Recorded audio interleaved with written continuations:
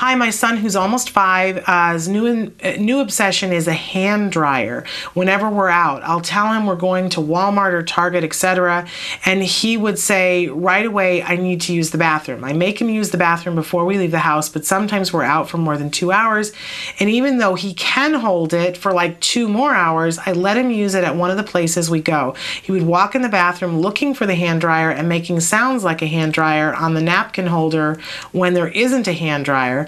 He would talk about it at the moment too, but the thing that gets to me is that he does not want to dry his hands on it if he is so scared of it, but so obsessed over it. I'm just trying to make sense of Okay. I just don't understand what is the purpose of this behavior. Okay, so it sounds, if I'm reading it right, he's afraid of it, but fascinated by it. Yeah, really interesting. Yeah. So the first thing I would say, and this is before we want to decrease any behavior, we always want to ask ourselves, what is the functional problem that behavior is causing in day-to-day life?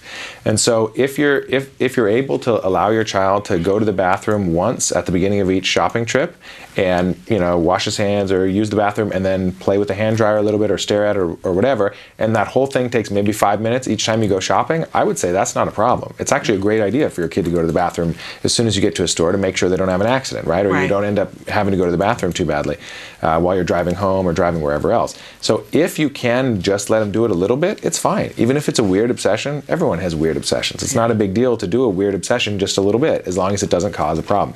However, if it's getting so frequent and so obsessive that you can't even get your shopping trip done because he's always bolting to the bathroom, then that might be when it's time to start considering maybe thinking about some procedures to decrease it or to get it under control a little bit. Okay. All right. Good point. I think sometimes we get into such a mode of I got to work on everything and picking and choosing what.